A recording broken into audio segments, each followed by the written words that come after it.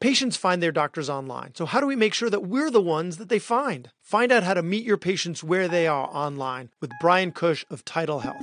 Welcome to the Physician's Guide to Doctoring, a show by me, Dr. Bradley Block, and this is a practical guide for practicing physicians where we interview experts in and out of medicine to find out everything we should have been learning while we were memorizing Krebs cycle. Brian Cush, thanks so much for being on the podcast. Awesome to be here, Brad. Looking forward to the conversation. So tell us about your origin story. Like, how did you get into healthcare specifically? Because you started off as a banker, right? You started off in finance and then took this pivot. So tell us about that. How did that happen? Yeah, formally, I'm trained. I have a master's in information systems. So I come at things from a very structured data set perspective and like, how do I connect aggregate systems? How do I connect things that traditionally didn't speak to each other? That was originally born in the finance and technology world, partially from that work, and then even spinning off the version of this company, I started to understand this very structured data set around ICD and CPT codes and this evolving language around it where everyone had a universal agreement on what these meant, but no one was really looking at it from a consumer perspective. Was how do people then find the care that ultimately goes into this very structured set? And we started to tackle that of, can we create a structured database around the unstructured way that people look for healthcare? And just taking that train of thought allowed us to spin off into healthcare, and we've just stayed focused since the agency started. But your end user, right, the people that use your help are the physicians, not the patients, right? Like those are your clients. Correct. Yeah, we're working with, if it's health systems, health brands, individual practitioners, but the business of medicine has a very structured language to it, even from how to diagnose it, how to bill it, what things are profitable, unprofitable, and how do we understand that relative to then the consumer that we're trying to connect with. Okay, so maybe I'm misunderstanding something. Let's take a step back. What does your company do? We're a marketing and technology agency that specializes in healthcare. So we do the things I'd say that like traditional people know of digital marketing, if that's web development, web design, SEO, search ads, social ads, photography, videography, anything that could potentially interact with a patient or provider that you're trying to attract to your brand or practice. That's the outside of us from, I think, making sure people understand what we do, have a comparison point to other agencies. But under the hood of us, from really a technology and really language standpoint, is all of those things have some mode of communication. If it's a keyword you're buying or copy that you're writing, it needs to be written to the end consumer of your product, i.e. a potential patient. Got it. Okay, so you're using the data produced by a certain health system to figure out which patients they best match with. And then you can figure out how best to help them. So rather than just saying, like the doctor saying, like, I want to see more patients to do more knee replacements. Like you're then digging into not what they say they need, but what they actually need based on their ICD-9 codes, ICD-10 codes, and CPT codes. Yeah, that's one entry point of conversations we have. It's kind of that supply and demand conversation where this may be a service line you want to grow, but the market research show that those patients and that or that procedure or whatever it is exists. And then there's the kind of more unstructured way where we're parsing through data going, is this medically relevant to you? We'll have these like really funny conversations of, hey, we see this new search habit, this new search pattern or search terms that we can't properly classify or kind of draw a straight line into a diagnosis or a condition. And we'll literally work sometimes with our clients to understand. We've often, it's funny that we're starting this, we have like times where we'll actually start to create things that we think are new diagnosis. Just because someone's searching that way, we're not going to just ignore it, even though we can't find a straight line. And we'll try and work with our clients to go, did that yield to bring in someone that was clinically relevant? Kind of in the same way that Amazon knows that you're pregnant before you do because what you're searching, or that Google knows that there's the start of a flu epidemic before the health policy people do because of the symptoms that people are searching. So you're able to then utilize the information that comes out of search engines to help hospital systems and practices figure out what's coming next and help them get ahead of it. Yes and no. That's more of a forecasting, like propensity modeling, which we do to a degree. But sometimes it's just this like one-off. I'll just dig into this example. It's funny that we're starting here. We're working with a brand that it thought itself was more of a women's health-centered brand, and there was a diagnosis of something called PGAD, which is persistent genital arousal disorder, which historically was really associated only to women and clinically categorized to women. But we started to see these huge subsets of search, particularly on YouTube, of people self-identifying male PGAD. So even though that's kind of incorrect clinically as a diagnosis, we weren't going to just ignore them. And we wanted to speak to that category and go, well, this could be what you're actually suffering from. That's kind of the wrong clinical diagnosis. It doesn't happen in that kind of like binary transactional delivery of information, but that in theory is us going, well, we're not just going to ignore them because that's not how medicine would label it. So then how would you utilize that information? Because again, your end user are clinicians and not patients. So it's not like you're trying to, I mean, and you're not diagnosing these people on TikTok, right? But I guess you're letting a health system know that people are searching for this and that they're looking for help. And so we want to find a way to make sure that their searches end up with good information. Correct. Okay. I mean, the simplest thing is you need to meet your consumer where they are. If you just say, hey, we're only going to talk about what we do in this very structured coding and diagnosis language, you're going to miss huge swaths of how people are searching for healthcare. Okay. So in that scenario, we'd work with them and go, if someone came into your office and presented as a man saying, hey, I'm persistently arousing my like, what would you say to them? How would you communicate to them that this could be clinically what you're experiencing or how you might properly diagnose this? Well, I would You say, can write that sir, content and have that conversation. I'm an otolaryngologist. You are very far from the wrong place. Please put your pants back on. We don't have gowns here. I'm really glad you took it there. Yeah. Yeah. And then you fire your marketer. Yeah. Bunch of people with priapism walking in. Man. Although there is erectile tissue in the nose, in the turbinates, but that's okay. We'll digress. Okay. So let's talk about, because it's physicians that are listening to this, right? And so we're trying to grow our practices, right? And so there are two main sources, and it's the patients themselves or referring doctors. And so if we are trying to meet them where they are, the first question is, where are they? Let's start with patients. Where are they? Yeah, when we have this conversation, I generally try and bucket it into a couple different areas of going kind of, are you looking at it from a short term and a long term perspective of like effect on your business? And then are you willing to invest time or are you willing to invest money? Like those categories and start to kind of affect where to focus your efforts. The simplest thing is just saying where they are. And the biggest thing you always recommend is building and owning your reputation.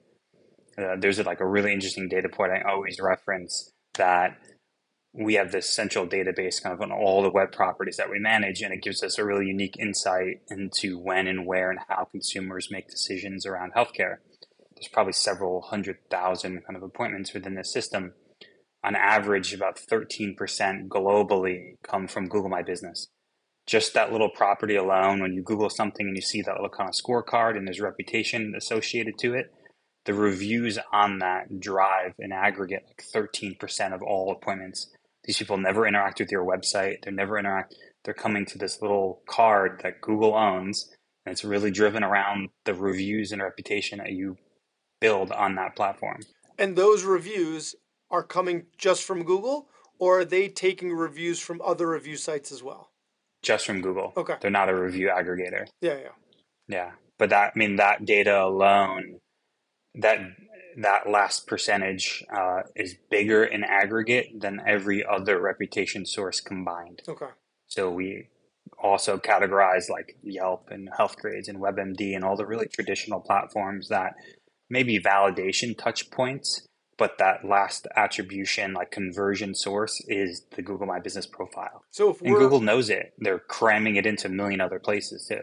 So if we're directing our patients if we're like, hey, because some of the patients, they're really effusive, right? They're like, oh my goodness, you're so amazing. I'm so much better. You're the 11th doctor I've seen. You're the best.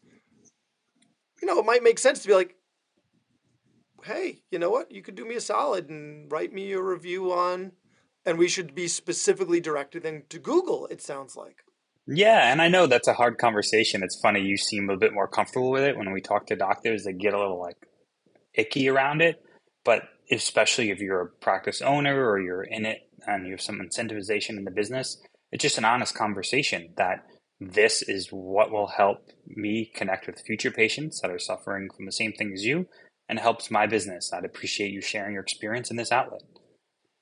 Yeah, I mean, sometimes it's hard to have, but sometimes they're just like, I'm going to send you all my friends. And then it really dovetails into, it would really help me out.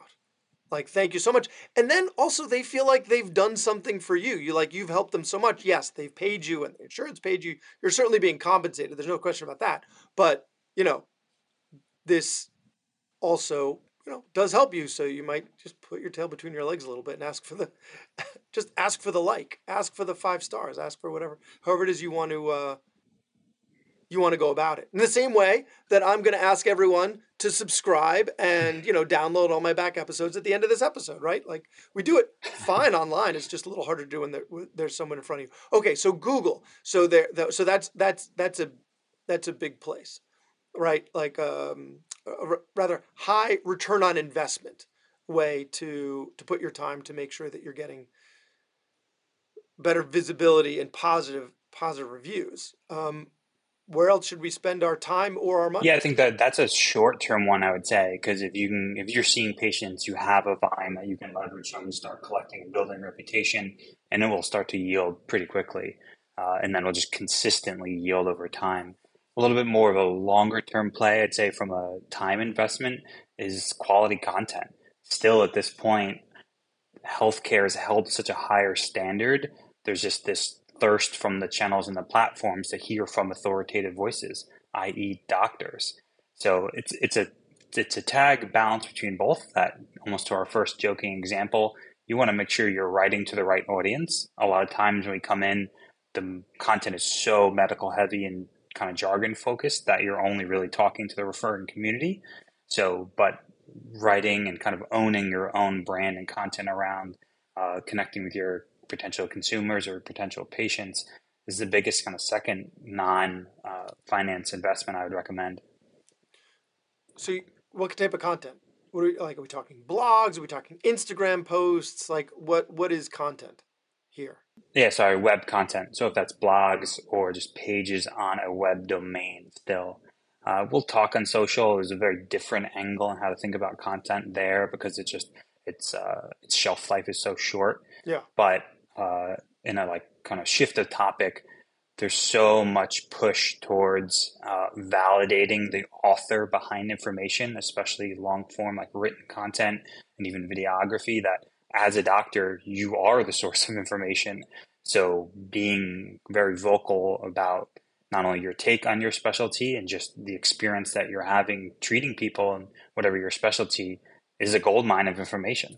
We talk a lot about side gigs on this show. So if your side gig or even your main gig is a medical technology product that you want to pitch, or you're even in the early stages of product development, you could benefit from consulting with Charm Economics. They use government data, peer-reviewed journals, and trade literature to support and enhance your business model at all stages. Whether an early stage pitch deck creation, return on investment modeling, or peer-reviewed article production, they can help. See how Charm Economics can transform your business development today so you can focus on building your product, growing your network, and implementing your vision.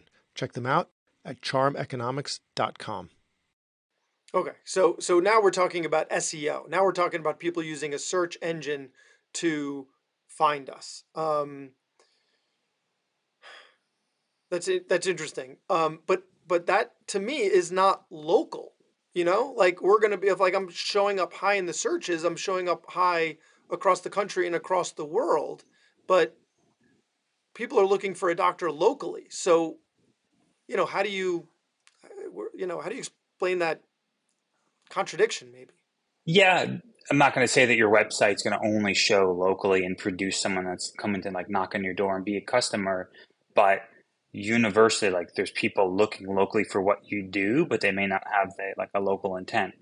So even if it's, and we're in the New York market, if someone's searching for sinus specialist near me, they may not be saying New York or Manhattan or whatever it is, but if your content speaks to why you're the sinus specialist, then there's enough indication to that person's location that you're going to show up. So we're getting a little in the weeds into like the algorithms themselves, but that to me is like a positive byproduct. So great, okay, if you get traffic outside of your core, then like geo, great, you're not paying anything for that. You're still going to capture the people that are in your geo looking for what you do. Got it. Okay. So you mentioned social. So now that you mentioned it, let's dive into that. So the half-life is shorter. And again, it's the same issue where, social media, Twitter is international, Instagram is international. We're not, necessarily attracting, if we have a big following, it's not necessarily a local following. What's the goal here of social media? Yeah, that's the almighty question. And if I look at it from like a generational perspective, social is becoming younger generation's first search habit where they're not going to like a Google or a Bing, where they're using social. So thinking of even the best practices and principles of like owning profiles and building reputation and making sure you're at least found for what you are and what you do in a positive light is important. It's shifting that way. It's still like the minority of people going to social first for a kind of search. But in a longer tail play for us, the success is kind of twofold. If you're a big enough brand, not just say a single solo practitioner, social can be a good long-term investment, curating kind of a conversation. The other area is they're great on community building. And I'm not saying now social specific to the popularized like Facebook and Instagram. There's endless amounts of kind of like sub forums or sub brands, especially if you're in a niche condition or a niche disease state of going in and kind of authentically talking around your experience within those kind of gated communities of patients and providers is another positive way to get yourself out there. So let's say, like a spine surgeon, right? Like, I guess your community would be physical therapy and pain management doctors, and then any devices they might use. Like, that's the community that they're trying to build. Yeah, it can be. I mean, it can certainly be. Those are probably the top level ones that make sense, that are the first obvious that people think about of almost like more the business of healthcare. Again, like who are the referring specialists, who are uh, the medical device companies that will kind of work within my space. But I'd really push it further as patients are so vocal. A lot of those communities exist and have a higher kind of barrier of entry to allowing people in because they're so curated. Some of them exist on Facebooks, and we work and we do big virtual health summits where we actually curate support forums and groups within Facebook. So some exist there too, but just really pushing to look for the patient community, not just through the lens of who or how someone would refer to you. That makes me a little wary because now I feel like it's boundary pushing, right? Because it's a community of people that are suffering from the same or similar illnesses, and you as the practitioners coming in, like, to do what? To give advice? To like, I worry that you're going to be put in a position like people are going to be asking you questions about themselves. Now you're giving medical advice or declining to give medical advice over social media. I don't know. That makes me kind of wary.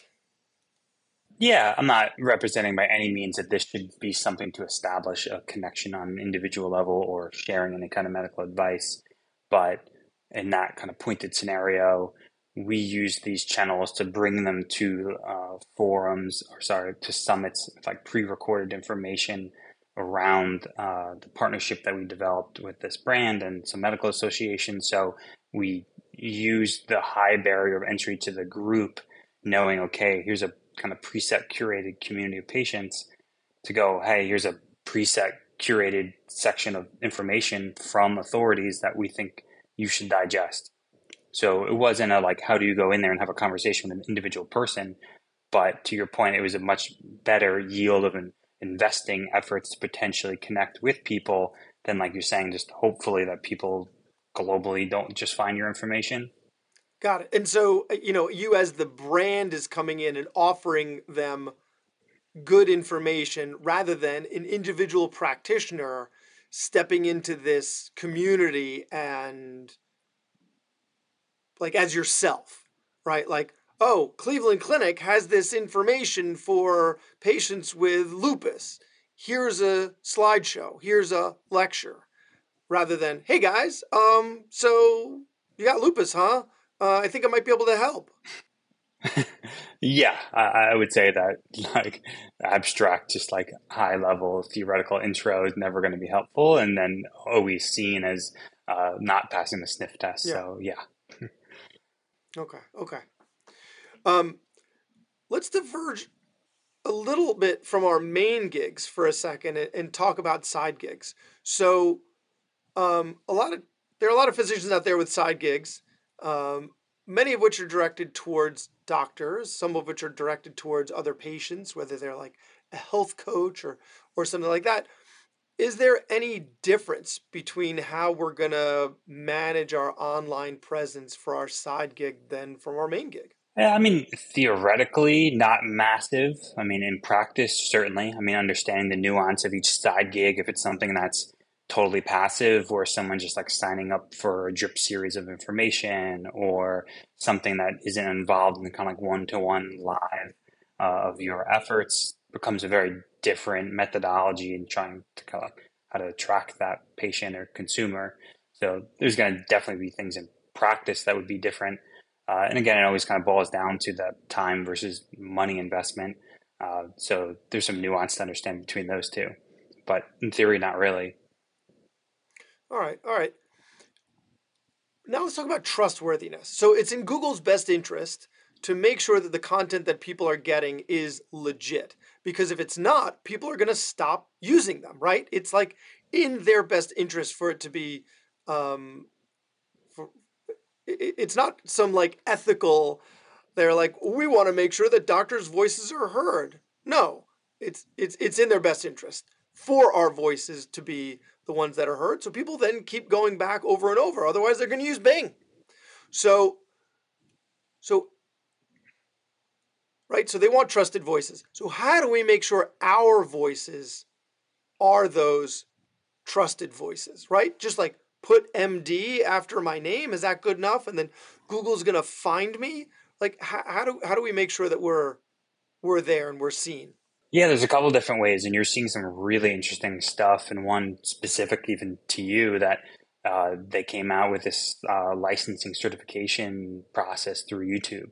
And I'm calling it, we've talked about this for like years, is like undemocratization of the internet, that it's guarded specifically to doctors, where they're actually kind of giving this credentialed check mark to YouTube channels when they can prove that there's a licensed individual behind the brand. So you're Oh, seeing thank some God. really trying, I need that. I yeah. need that because we were trying to surface some of our content and it couldn't do it because like I had this one episode that was awesome about are birds real, and we were talking about the pandemic and they were like, no, you can't surface that because it's misinformation. No, it's about misinformation, how dangerous it is. Like and we couldn't make it past their guardrails. So that's, yes, okay, that's something I definitely need to work on, and clearly all our listeners that are on YouTube need to get on that now and establish themselves. Sorry, I interrupted. No, not at all. And that's a fairly recent update, but it gives you an indication of how serious they're taking this. And it's something they've been indicating for years. There's this like really dense, and if you love boring like medical jargon documentation, there's this document called the Search Quality Raters Guideline. It's like 180 pages long, and it's a qualitative take on them trying to give information to something like 10,000 plus quality raters, which are humans that look at a search result and then rate the quality of it. There's these massive sections around a categorization of websites called Your Money, Your Life. If the website can affect someone's financial health or their actual health, they're held to a higher standard. And what that standard is how do you prove the author behind the content? And this is on a page level, not even a domain level or an entity level. And the simplest thing is making sure you're filling out the professional bio of you, of everything that credentials you, all the real world things you're doing to be an authority, how you're treating patients, and then have that referenced on the individual pages as well. When we think about building the sites, we're looking at condition specific, disease specific, procedure specific, symptom specific. What are the things you're doing in the real world that proves you're an authority on that lowest level as possible? If it's a talk here, if it's a research publication there, it's all contextually relevant to that single page. Publish it against your bio as well. Sorry, where does that get published? Like, what do you? Sorry, I don't get involved in this aspect of it, of the business. So I'm not sure what you're referring to. Well, like, where does that all get information get put?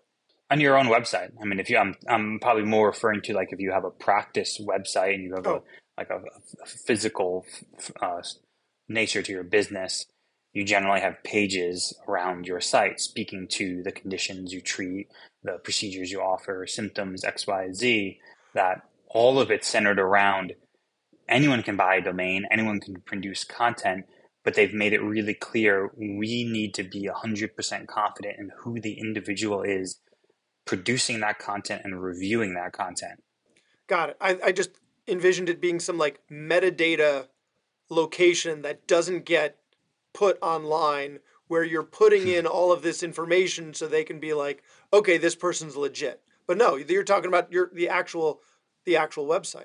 Yeah, I'm talking about the front end, at least in this conversation, that these are quality raters. These are people that will search something, they'll look into your website, and it's all these subjective factors of are they feeling that it's trustworthy? Are they feeling that it's from an authoritative source? Is there third party indications back to this site showing that they're authoritative?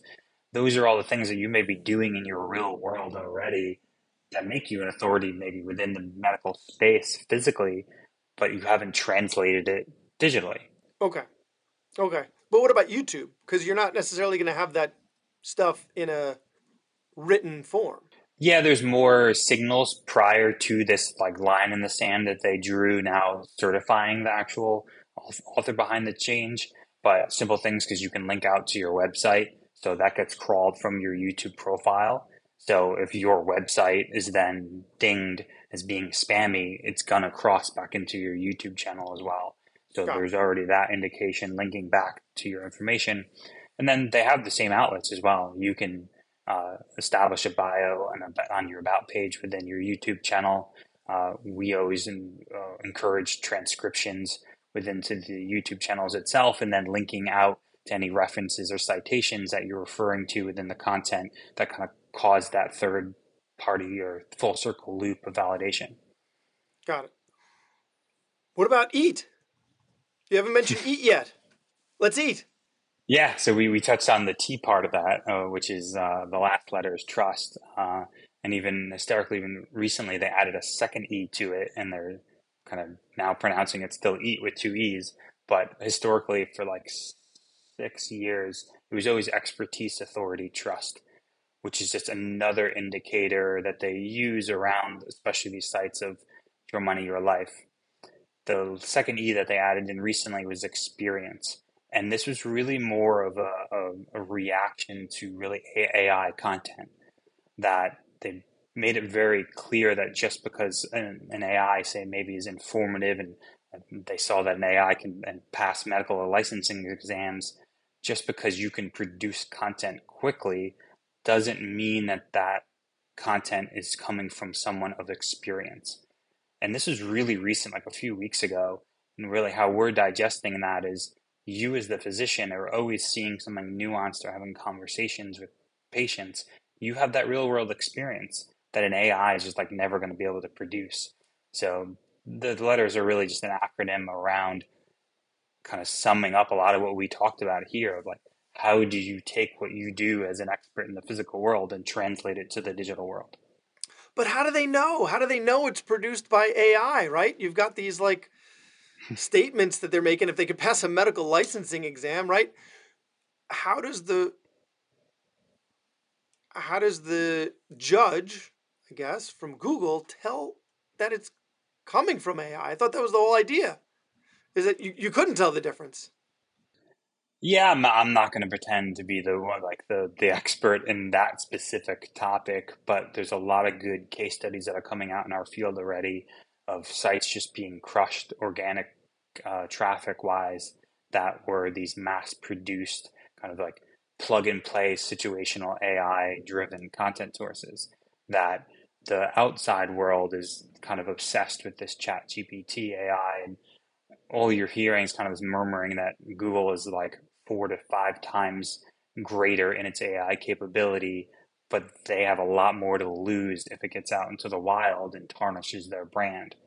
So they certainly have an ability to how to flag and identify content that they're already factoring into their algorithms. So Google's AI is bigger than their AI. So my gun is bigger than your gun. So or whatever, they bring a gun to a knife fight. You know what I'm saying? That so that's how they're able to identify it because they just have a more Yeah, I sophisticated mean, system. So it's I able to have no sniff out idea. the I'm not going AI. to say I'm validating this, but a lot of this has been floating around in our industry. Is that if Google opened up their AI free, like how ChatGPT did, they're saying the cost to run it would be something like 4 times their yearly revenue. So they're just figuring out how to release it and use it externally. That's that's terrifying. Okay. Any final words for the physician audience about how we can start marketing ourselves a little better, making sure we're where the patients are or referring physicians are, so that we can make sure that they're coming to see us. Yeah, the one thing I always love to talk about is just uh, don't be afraid to speak on your consumer's level. And it's something that we always publish, like the date that the information was reviewed and then the last time that it was updated, because oftentimes new research will come out. We'll ingest new variants of like search terms and how people are finding something, and you'll be surprised at the magnitudes of volume difference on kind of what people are searching and suffering from relative to just how you would diagnose it or how you would code it and how it would get billed. We did like a really interesting study actually with a head and neck around septal perforations where there's only 14 unique term variants in diagnosing or uh, coding a septal perforation. And we mapped 1,700 different unique consumer terms that led to proper diagnosis. And this is just one really isolated time period to just show the variety of layman things that people are looking for because they ultimately don't know what they have yet or who to treat it. So I think another way to think of that would be symptoms, not diagnoses. So like if you're having these are the conditions I treat, chronic sinusitis, otitis media, epistaxis, whatever, instead of putting that, categorize it by nasal congestion, runny nose, snoring, headaches, facial pain, everyone's favorite, fatigue, right? So because that's what they're searching. They're searching for their symptoms. They're not searching for their diagnoses. And so that's where we can meet them. Yeah, that to us is really the second E is that experience side. And we always talk, it's almost like consult notes a little bit where you just kind of usually do that shorthand and just, oh, patient presented this or described this or talked about this. But that is the gold mine to me because that is exactly how consumers are searching. Fantastic. So, Brian, where can people find you? Where can they find you online? Where can they find your company? Me personally, I'm pretty active on LinkedIn. Brian Cush, Brian with a Y. My business partner is Brian with an I, so we make it very confusing.